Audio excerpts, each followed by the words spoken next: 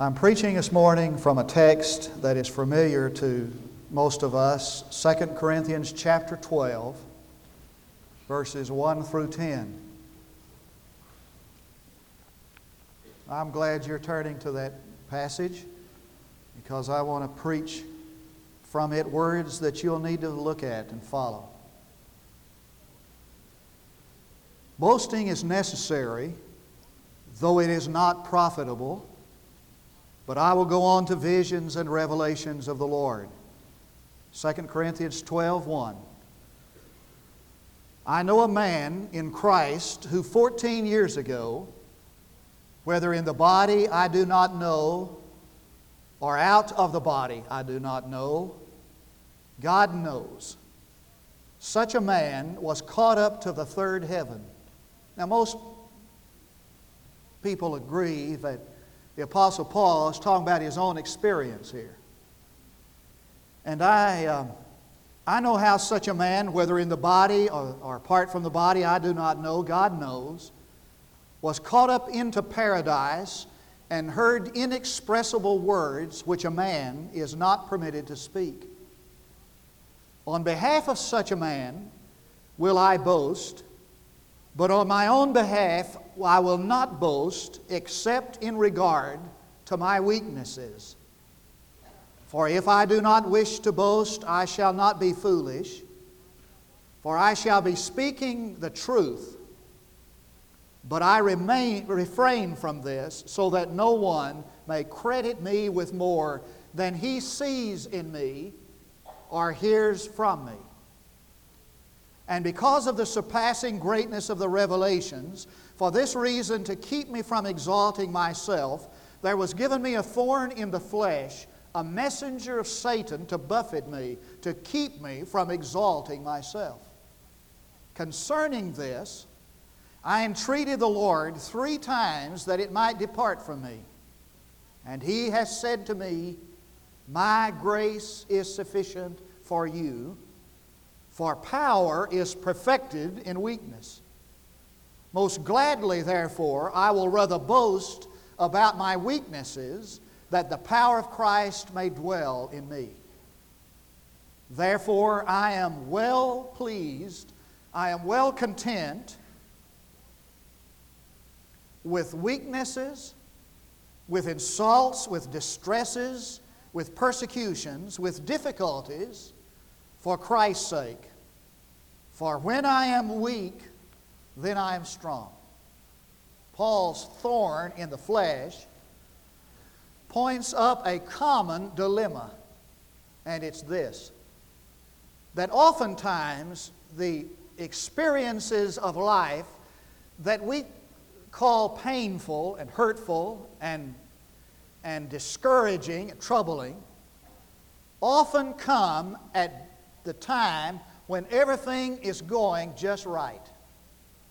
I mean, we've got everything under control, and then boom, something comes along to remind us that we are not really in control. Now, you can put whatever name you want to the thorn in the flesh. You can call that by whatever name fits your circumstance. But the thorn in the flesh is that which gnaws away at you day and night. It's what keeps you awake at night. It's what you're thinking about when you get up the next morning, and just kind of gnaws away at you. You know what I'm talking about. There have been a lot of people who have tried to define Paul's thorn in the flesh. Some have said that it is a physical infirmity that he endured, specifically blindness or eye disease. That he had this terrible eye disease that was causing his blindness. He does say in Galatians, I know you Christians would have plucked out your own eyes and given them to me if it were possible. And he says in that same epistle, I'm writing this with great bold print, as though that were necessary for him to even see it. There are some who suggest that his thorn in the flesh is the opposition that he received from the Jews. This opposition that harassed him and hounded him across Asia. I'm not sure about that. That's not really important. It's not important, or he would have told us what it was, really. The important thing is to recognize that this thorn experience was such that it just became a tremendous effort for the apostle to do the will of God. I mean, it took all he had just to live correctly. It was a tremendous struggle from here on just to live for God. And it has been my observation that occurs with remarkable frequency among the people of God. There's some of you this morning who are in circumstances of life that make living like God wants you to live a tremendous effort, and you just can't coast along and live correctly. Without exception, is that true? It was even true of Jesus. I mean, in the last moments of His life, it took every ounce of energy and effort just to get His next breath. The Romans found out that the way someone dies when he's being crucified is that he suffocates. He can't get his breath hanging there. And so they drove a nail through their feet, not as an act of mercy so they could get the breath, but to prolong the agony. For they found these men would use that nail to as a kind of a step, that they would thrust themselves upward and gasp for the next breath. Now here was Jesus, who was in a moment to return to the glory He had with the Father, and yet not everything had yet been fulfilled to fulfill Christ's demand, God's demand for His life. And so in the last moments, He used that nail just to push Himself up to get His next breath so He could live long enough to fulfill God's will for His life. There are some of you this morning that are in circumstances of life that just demand every effort just to keep on going on. I heard a preacher tell, he was pastor up in Denver, Colorado, that they were having one summer backyard Bible clubs out in the backyard of these people's homes. And they were having this backyard Bible club one day, and a lot of little children were there, and they didn't know it, but a thunderstorm was coming up, and a big black cloud just came over the house, swiftly over that house, and just exploded in the backyard where those little kids were playing. In a gigantic lightning strike or thunderbolt, killed two of those children.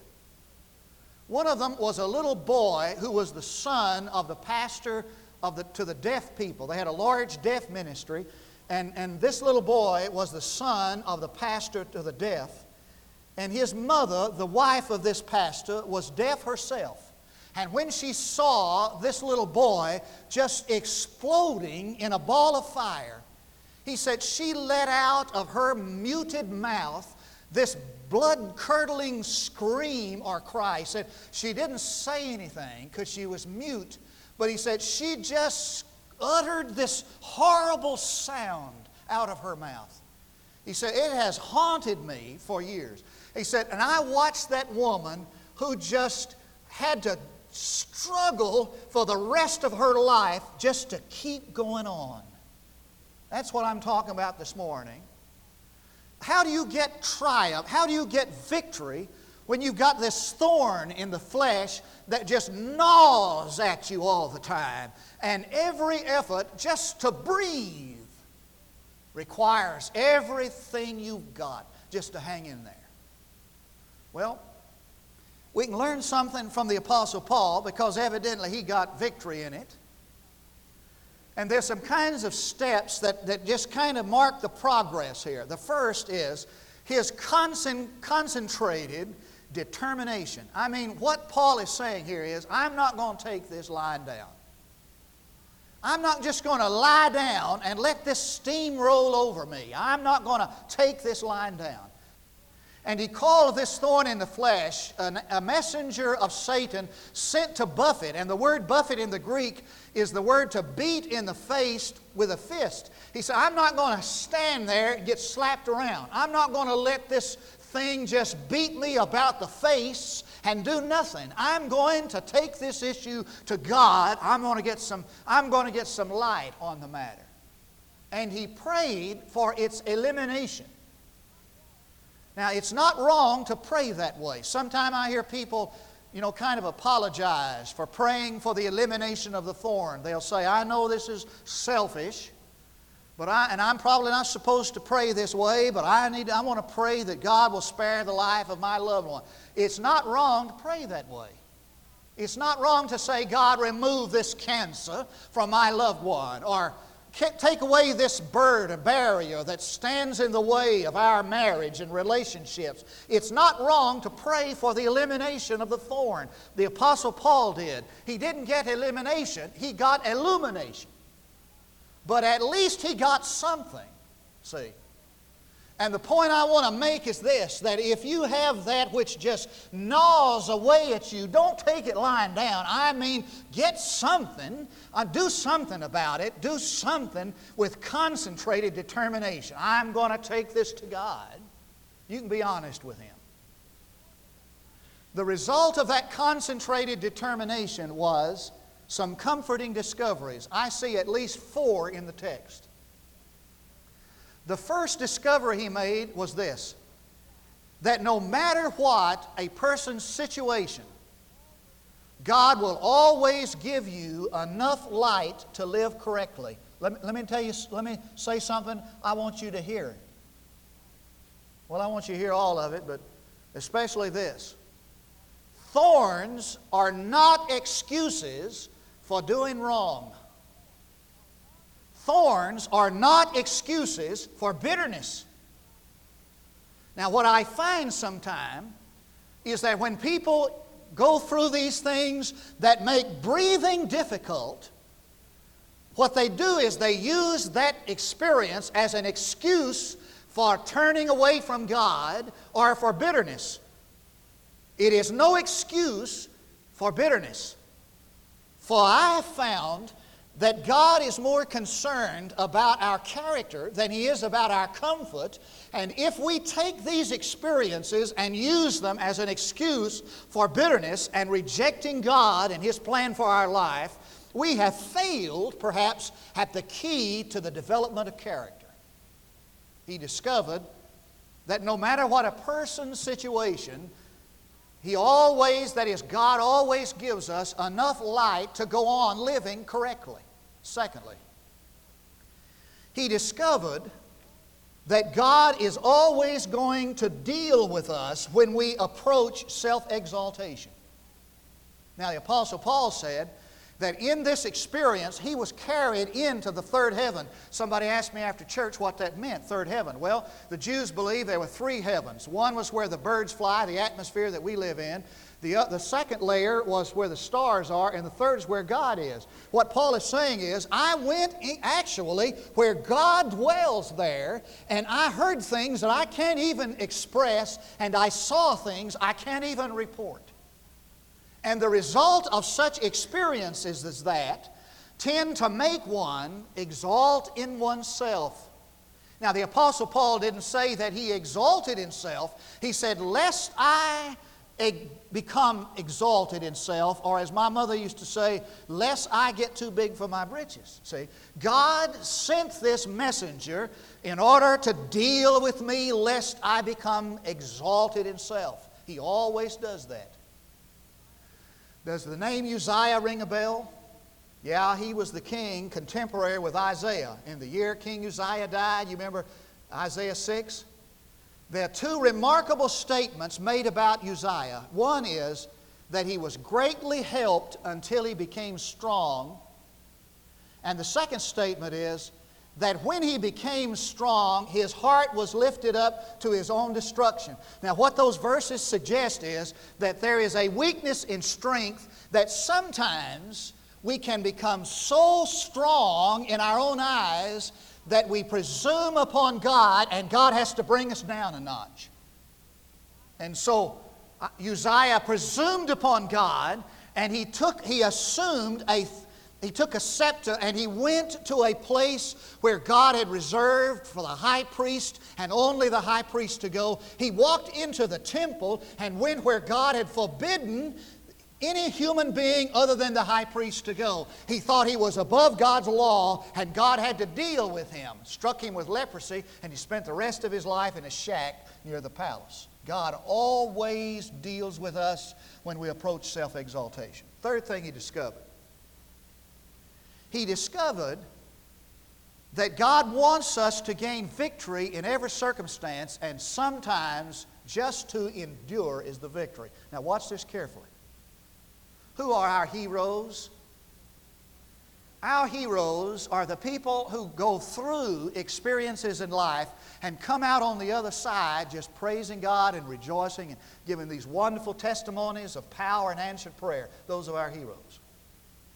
I'm looking forward in a couple of weeks to being at the pastor's conference of the convention and listening to this young lady, this mother, who is the wife of one of the leading pastors in the state of Oklahoma. About a year ago, last spring as a matter of fact, they came home after church, after eating out on Sunday, to find their son had killed himself, about 13 years old. Now, they're not sure if he committed suicide or was an accident. Mysterious death.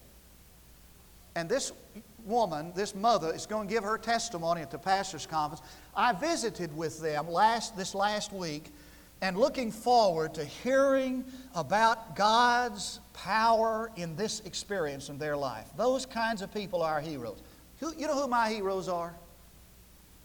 My heroes are the people just like you who sit out here on Sunday morning, Sunday night, Sunday after Sunday, who are going through experiences in life that we don't even know about, who try to minister to you, and you are just hanging in there when you like to give up, and just breathing has become an effort for you. You're my heroes. For you see, sometimes the victory is just to endure.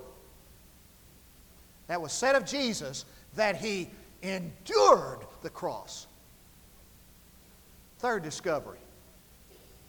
The fourth discovery, the discovery that God's strength is perfected in our weakness. God's strength is made perfect in our weakness.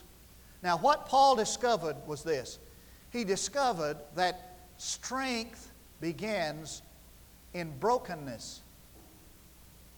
Now, that term may be foreign to some of you. The word brokenness, biblical brokenness, is the process, the procedure that God uses to bring man to the end of himself. It is perpetual, and believe me, it is painful. It is the process that God uses to peel off the layers of man until that man is left to God alone. Now, there are two implications of brokenness. There is an inner brokenness, which is the process or procedure where a man is confronted with his sin. And he abhors or feels toward that sin as God feels toward it, and that's painful. Now, it's not painful just to shrug our shoulders and say, yeah, I'm a sinner, I've done terrible things. But when God brings man in the process of brokenness to an awareness that he has violated the character of a holy God, and he has grieved God by these things in his life that shadow their relationship, and when he confronts that in brokenness is when he begins to feel the pain of that sin that's in his life. Jesus looked at Nathanael and said, there is a Jew in whom there is no guile. He didn't say there is a Jew in whom there is no sin. He said there is a Jew in whom there is no deceit or dishonesty about his sin. Now the Lord knows that we are not sinless, but He does want us to be honest about it. Now, how did He know Nathanael had no dishonesty about his sin? Well, He said, I saw you under that tree. Evidently, the Lord saw Nathanael struggling with the sin in his life, and Jesus said, I'm impressed. There's a man who deals with the sin from the perspective of brokenness. Then there is circumstantial brokenness. You see, we all have this certain amount of charisma. We all have a certain amount of ability and talent and power. And so often we tend to rely on these things for our success and our pleasure. Well, whatever it is, this charisma, this ability that is ours. And brokenness is the process that God has planned to divest us of those things on which we depend. You follow me? You do? You don't? Shake your head like this. Yeah, it's that process that God uses to take out of our lives and our dependence upon these things other than God, you see. Now, Watchman Nee has it this way, and I want to read it verbatim. He said, before God can release His own power to meet one's crisis need, He must bring that person to the end of himself. Until one is broken, he is full of himself, his plans, his ambitions, his value judgments. One is often so full of self that there is little room for God. Where this is true, God cannot enter in a deeper reality until there has been a divesting of selfish aims and goals and utter self-emptying. Usually, this requires disastrous failures and the disillusionment with one's own self. Or as the poet put it, if thou couldst empty thyself of self, like to a shell dishabited, there He might find you on the ocean's shelf and say, this is not dead, I will fill him with myself instead. But thou art all replete with very thou, and hast such shrewd activity that when He comes, He says, it is a now unto itself, 'twere better let it be. It is so small and full of self, there is no room for me.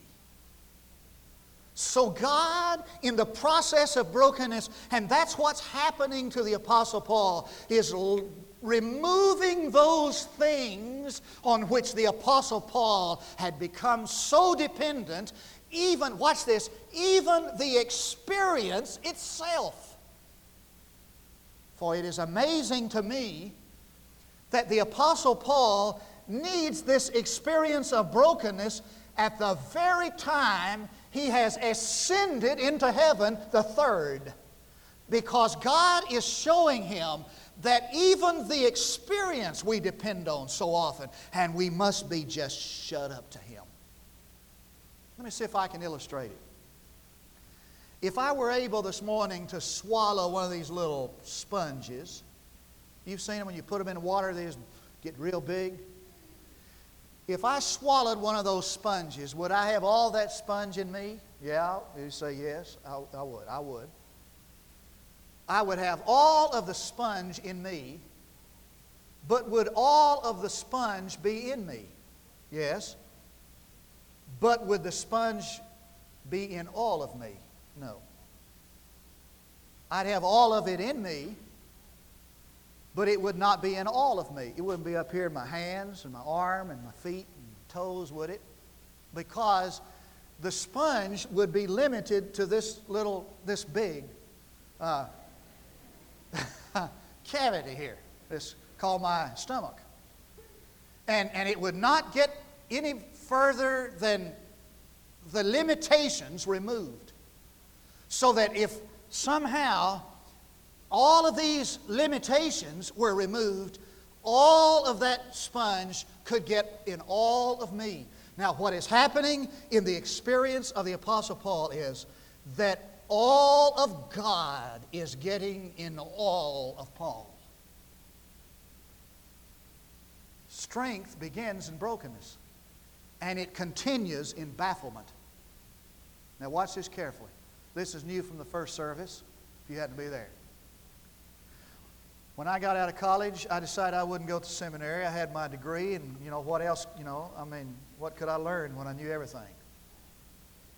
About a year after college, I decided that I needed to get on down to seminary. And so I went to the seminary, got out of the seminary armed with my seminary degree, ready to take on the world with all the answers that would ever be needed. And I want you to know this morning, I am more conscious of what I don't know than what I know. And I have encountered questions that have no answers. I probably have encountered more questions that have no answers than I have encountered questions that have answers. And I have dealt with riddles that have no solutions. And not only is there this bafflement about life's experience, but the bafflement of unanswered prayer haunts me. Now, some of you this morning could stand and give testimony to answered prayer, but there's a whole lot of you, if you were honest, could stand and give testimony to unanswered prayer. And probably, if we were honest, there'd be more of us who could say, I have prayed to God and have gotten no response than the people who would stand and say, I prayed to God and gotten response. The bafflement that throws us upon God in faith. That's what he's talking about. He has a situation here that has no solution, no cure as he prayed for it. And so God just brought him to the end of himself until he thrust himself upon God in faith. Ah, what a discovery. Now the last step in all this is this. The Apostle Paul made a concentrated determination, comforting discoveries. Get this and we'll quit. He made a commendable decision. In fact, the decision he made was twofold. The first was that God's grace was enough. He made this decision that he didn't need a miracle of healing. God's grace was enough.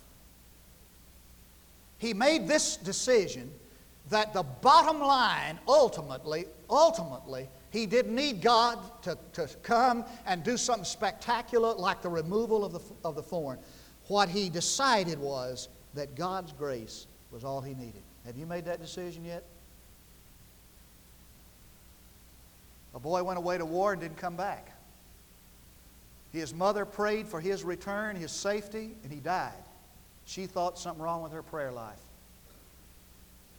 And out of that experience that made breathing difficult, she found a song by B.B. McKinney and Hamilton that became her favorite song. It says this: when sin-stricken, burdened, and weary, from bondage I long to be free, there came to my heart this sweet message: my grace is sufficient for thee.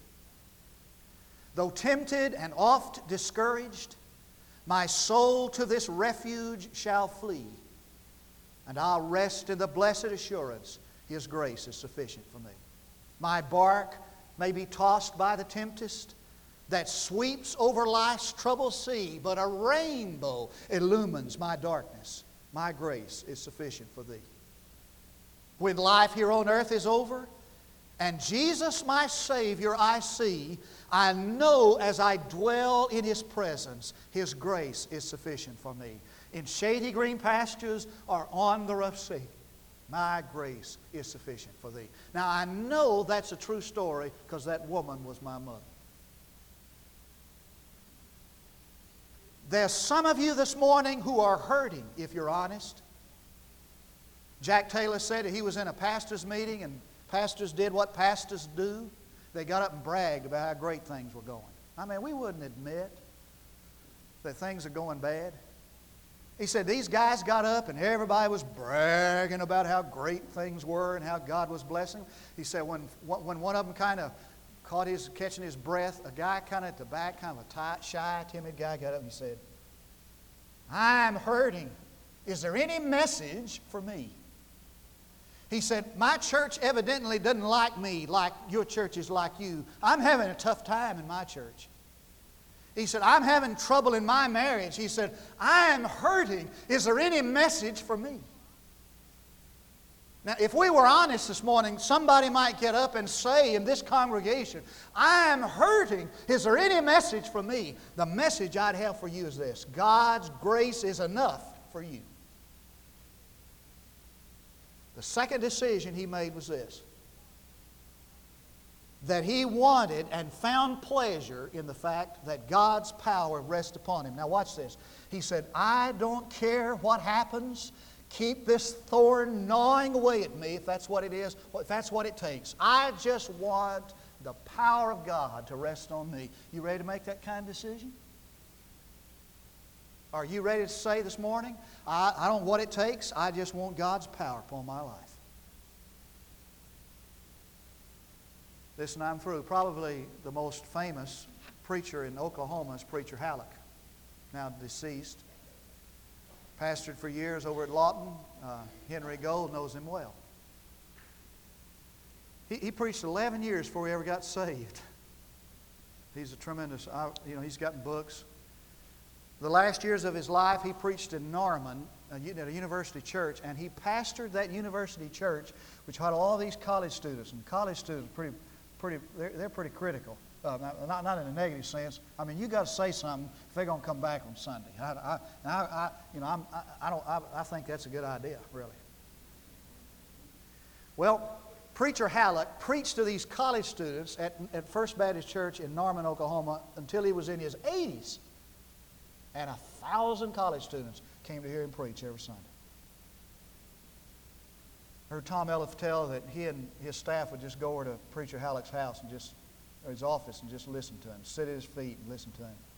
One day he said, boys, he said, I got real depressed one time in my ministry. Not many people know this, but he said, I got so depressed I was paranoid. He said, I dismantled all my rifles, keeping myself from killing myself. He said, I remember one time we went out to eat. We went up on top on these skylight restaurants up on top of this big tall building. He said, I sat with my back against the wall facing the window because I was afraid that somehow something would come over me and I'd jump up and jump out that window before I could stop myself. He said, I was totally paranoid. He said, he said, boys, I lived during that time by the Word of God. Preacher Halleck got cancer when he was 90 years old. Not the kind of cancer, like tumors. And he got cancer of the bone. And he lived in excruciating pain. He couldn't even move without pain. In fact, one day he said while they were there, Preacher Halleck said, boys, he said, when you shook my hand today, it nearly killed me. I've been in such pain. And he said this, listen to this. He said, this cancer is a wonderful gift from God. God, it ought to be a wonderful gift from God. He said, God spoke to me one day and said, Halleck, life is a stewardship, and to the degree that I can trust somebody with something, I'll give him that thing to oversee. And he said, boys, God knew He couldn't trust me until I was 90 years old. God knew that I hadn't grown up enough to be trusted with pain. When I got to be 90 years old, God could trust me with pain. Wow. What the Apostle Paul is saying is this. I'm rejoicing in this thorn because now I know God can trust me with pain. Let's pray together. Father, for these words we give thanks, and to these words, and for these words, and in these words, and by these words we respond. Call us, Lord, to a commitment that is deeper than ours, as deep as yours, because I pray in Jesus' name. Now, there are 3 invitations this morning. The first invitation is an invitation to receive Jesus Christ as your personal Savior. Now, if you've never repented of sin and turned to Christ, in faith trusted Him and Him only, your salvation is not complete. You're on the way. If you're religious and you've joined the church and you're praying and all that, you're on the way. But you've not been saved until you repent of sin and trust Jesus alone. Come and do that. The second invitation is to you to join the church. Is it important? Yeah, it is. Jesus died for the church. Couldn't be anything more important than that. There might be some of you this morning who could say, Pastor, I've gotten bitter. And I've used the things that have happened in my life, occurred in my life, as an excuse for not living the way God wants me to live. That's no excuse. Rededication important? Yeah, it is. It's important to the people who know you. So I'm going to ask you to come this morning on the first stand. Now, you don't need to come unless God speaks to your heart to come. And if He does, you better do it. Always stand to sing.